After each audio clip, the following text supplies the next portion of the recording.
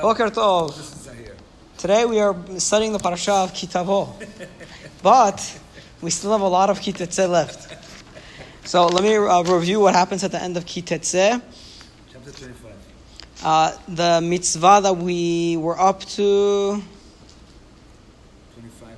Chapter 25. Lashes. We did. Okay, so there's the mitzvah of the lashes. The idea here is you cannot do more than 40 lashes under any circumstances. Actually, the Chachamim say it's actually 39. 40 is a round number. And it's a very interesting idea that you cannot, because the reason it gives for not giving 39 lashes is v'nikla achicha le'ainecha, that your brother will be dishonored before you. So there are a couple of things that are interesting about that. One is that the Chachamim point out a very interesting thing. It starts off by saying, this person, why is he getting lashes? Because he was wrong. So he was like a rasha, quote unquote, right? The pasuk says they took the rasha and they bend him over and they strike him. But then it says, do not strike him too many times, lest your brother be dishonored before you. So what does that show you? That once the person gets his punishment, he's already our brother. Okay, so that's a very interesting thing the Chachamim point out, that the second the person gets his punishment, he's our brother. So we can't, you have to make sure. Now once you overdo it, it's essentially like you're attacking your brother for no reason. Before he got his punishment, for a period of time, he was not our brother? No, I'm going the other way.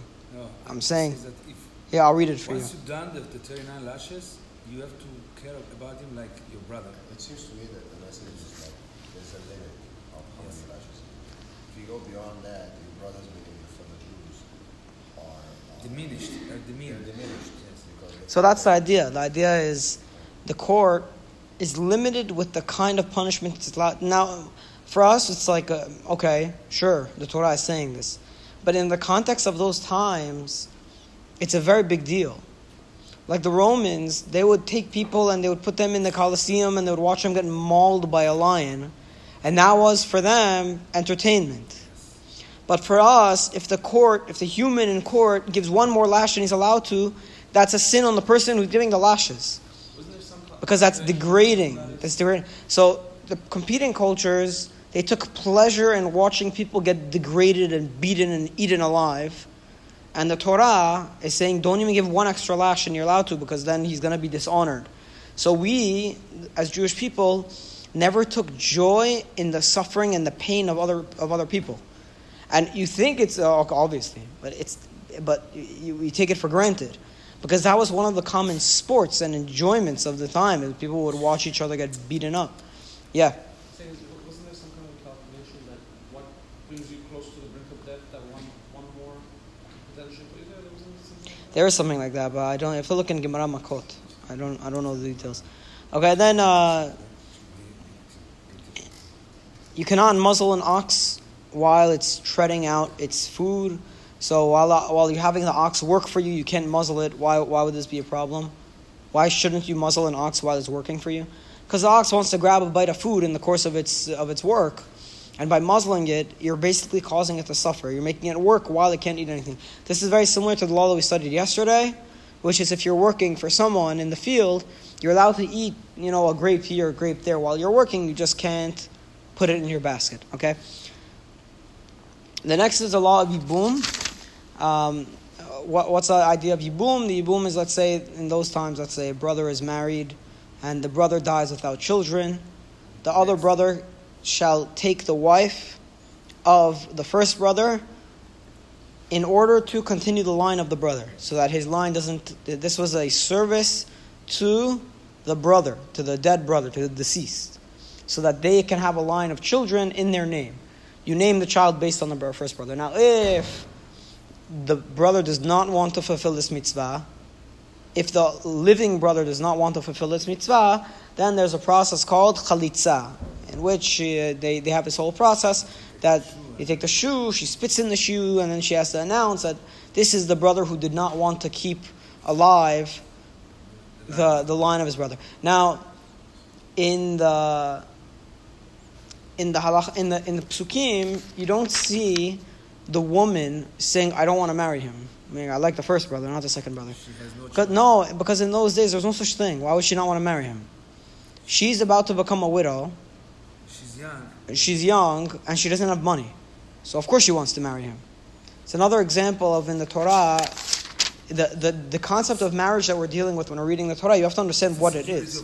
It's secure. It's financial security. That's what it is. Okay. Yeah.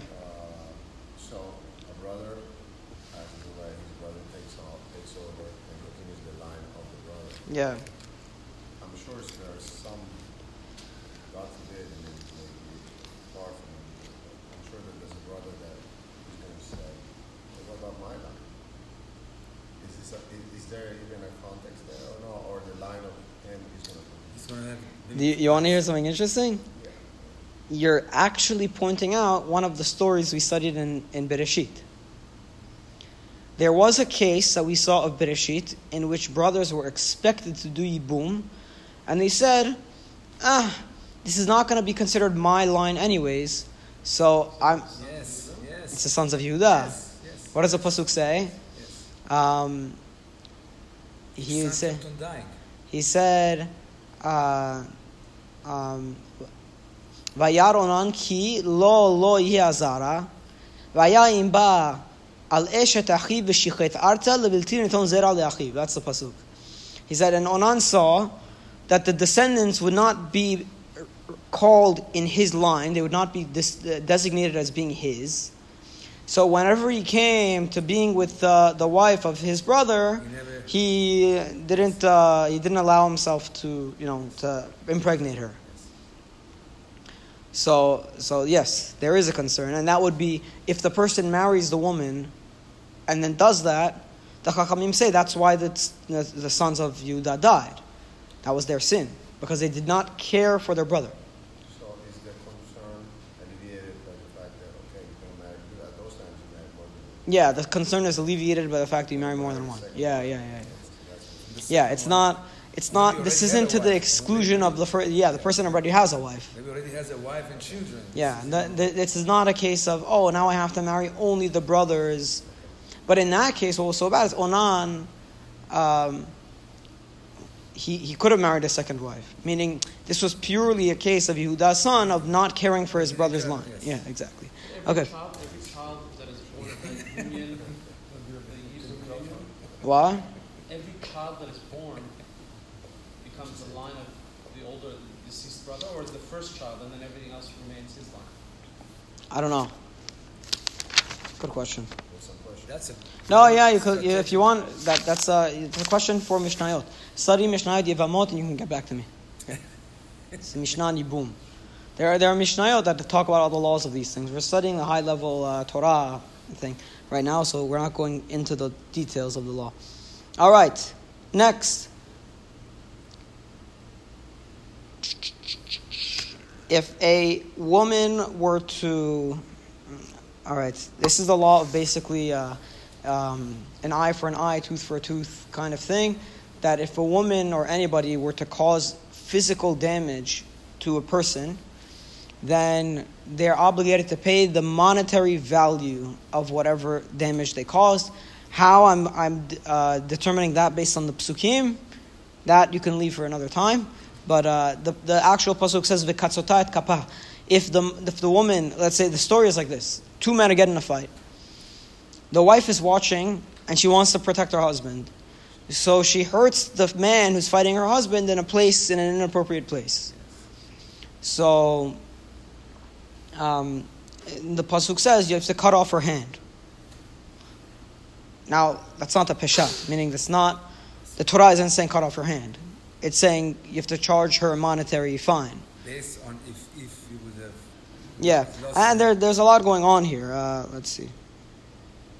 Here, I'll just read you the note here. The rabbis commuted this service penalty into a money fine, varying in accordance with the status of the culprit and the victim. There's no case of mutilation in the Torah. We don't mutilate people in the Torah. So this is the understanding of these psukim. Okay, next. You shall not have in your pocket a big stone and a small stone. Or you shall not have two measurements for the ephah. Or you shall not have a big ephah and a small ephah. Rather, you should have a very clean stone, and you should have one ephah, so that you'll live long in the land that God gives you, because anybody who does this, it is disgusting to God. What is there for? What are these stones? Weights. Yeah, these are weights, exactly. So let's say you have two stones in your pocket. One is heavy, one is light. When you're buying something, You use the heavy one. you use the light one. You use the light one. Okay? Yes. You put the light one on the scale, and you say, I'm not buying so much wheat here, so I'm gonna pay you less. But whenever you're selling, you take the big stone and you use that for your weight. Okay, so that would be asura, obviously. Who went digital? Wait. Mettler and Sartor. Oh, it's a business thing. Oh. Right, it's like this is like a typical in every business, right? You always also like Also for dieting. When you're dieting, you wish that the weight goes down, not that it goes up. Sure. But this is a very simple halacha that you cannot modify the scales and the thing. You have to be very, very precise in your business dealings. And what's the reward if you do this? Long life. Yeah, it's interesting. That's one of the things I always point out. People make a big deal out of the long life for Shiluach HaKen or for Kibud Avayim, but there are other mitzvot that have a long life. Like one of them is having the proper measurements for business. Being honest in business, which is this mitzvah. Long life. Why does nobody talk about this one? Okay, good. Next is the mitzvah to eradicate Amalek. Okay, so what's the idea? So the basic question we have about eradicating Amalek, the classic question is, why for Amalek do we destroy them, but for Egypt we have to show that we love them? Egypt, we were guests. So yeah, but they also made us suffer, and Amalek Egypt sent us off with gifts. Amalek came from behind and went. You want to hear an interesting note, by the way? Did you notice what happens when a Jew frees his slave? What is the mitzvah? To give him plenty of gifts. You have to give the Jew that you're freeing. You have to give him gifts as a parting gift. We said last week it's a form of what's it called? We said, I forgot the word last week also. Severance. I think you're the one who helped me with that word also. It's a form of severance, right? For any slave that a Jewish person holds, we have a form of severance that's built into the system. What does that remind you of? When we went out of Egypt. When we left out of Egypt, they did the same thing. So now we understand where do we get this mitzvah from? From ourselves. We said when we left Egypt and we were slaves, we left with a lot of wealth. That was good. It helped us start our lives. That's what that wealth was for. We were taking it to start our lives. So when we free our own slaves, we're also going to give them a gift to help them start their lives. So now, why did I say that? I don't know. But what is the idea? Why is Amalek to be destroyed, but Egypt to be loved? So the answer is very interesting. I heard a fascinating answer. What was the reason Egypt wanted to destroy Am Yisrael? Because they were scared for themselves. If you remember Paro's response, Paro's reasoning was, when they become many upon us, they're going to join with our enemies, be'ala min ha'aretz, and we will be kicked out of the land. So when Mitzrayim was causing pain to Israel, why were they doing it? They were scared. Because they were scared for themselves. But Amalek, we are minding our own business in the desert, and all of a sudden they decide to just attack us. And they're the first ones to attack us. No reason. No reason. For no reason. The hatred is baseless. It's very similar to like the hatred we see in the world in the UN today. It doesn't make any sense. For Mitzrayim, we understand why they were scared of us. So we understand why they treated us that way. So we forgive. But whenever the hatred just stems from pure hatred, when it's a UN-style hatred, that there's no reason, then you destroy it. Then you know the germ, it's coming from a very bad place. If you see a UN diplomat, if you see, whenever you see the UN cars parked in the places that nobody else is allowed to park for some reason, You know, you always see that. Like there are 4,000 parking spots in the city that are off limits, and the only cars. So you're allowed to slash the tire. Kidding. I don't know. I don't know if that would be the biggest avon because these people are Roshaim. All right. So we did not start Parashat Ki Tavo.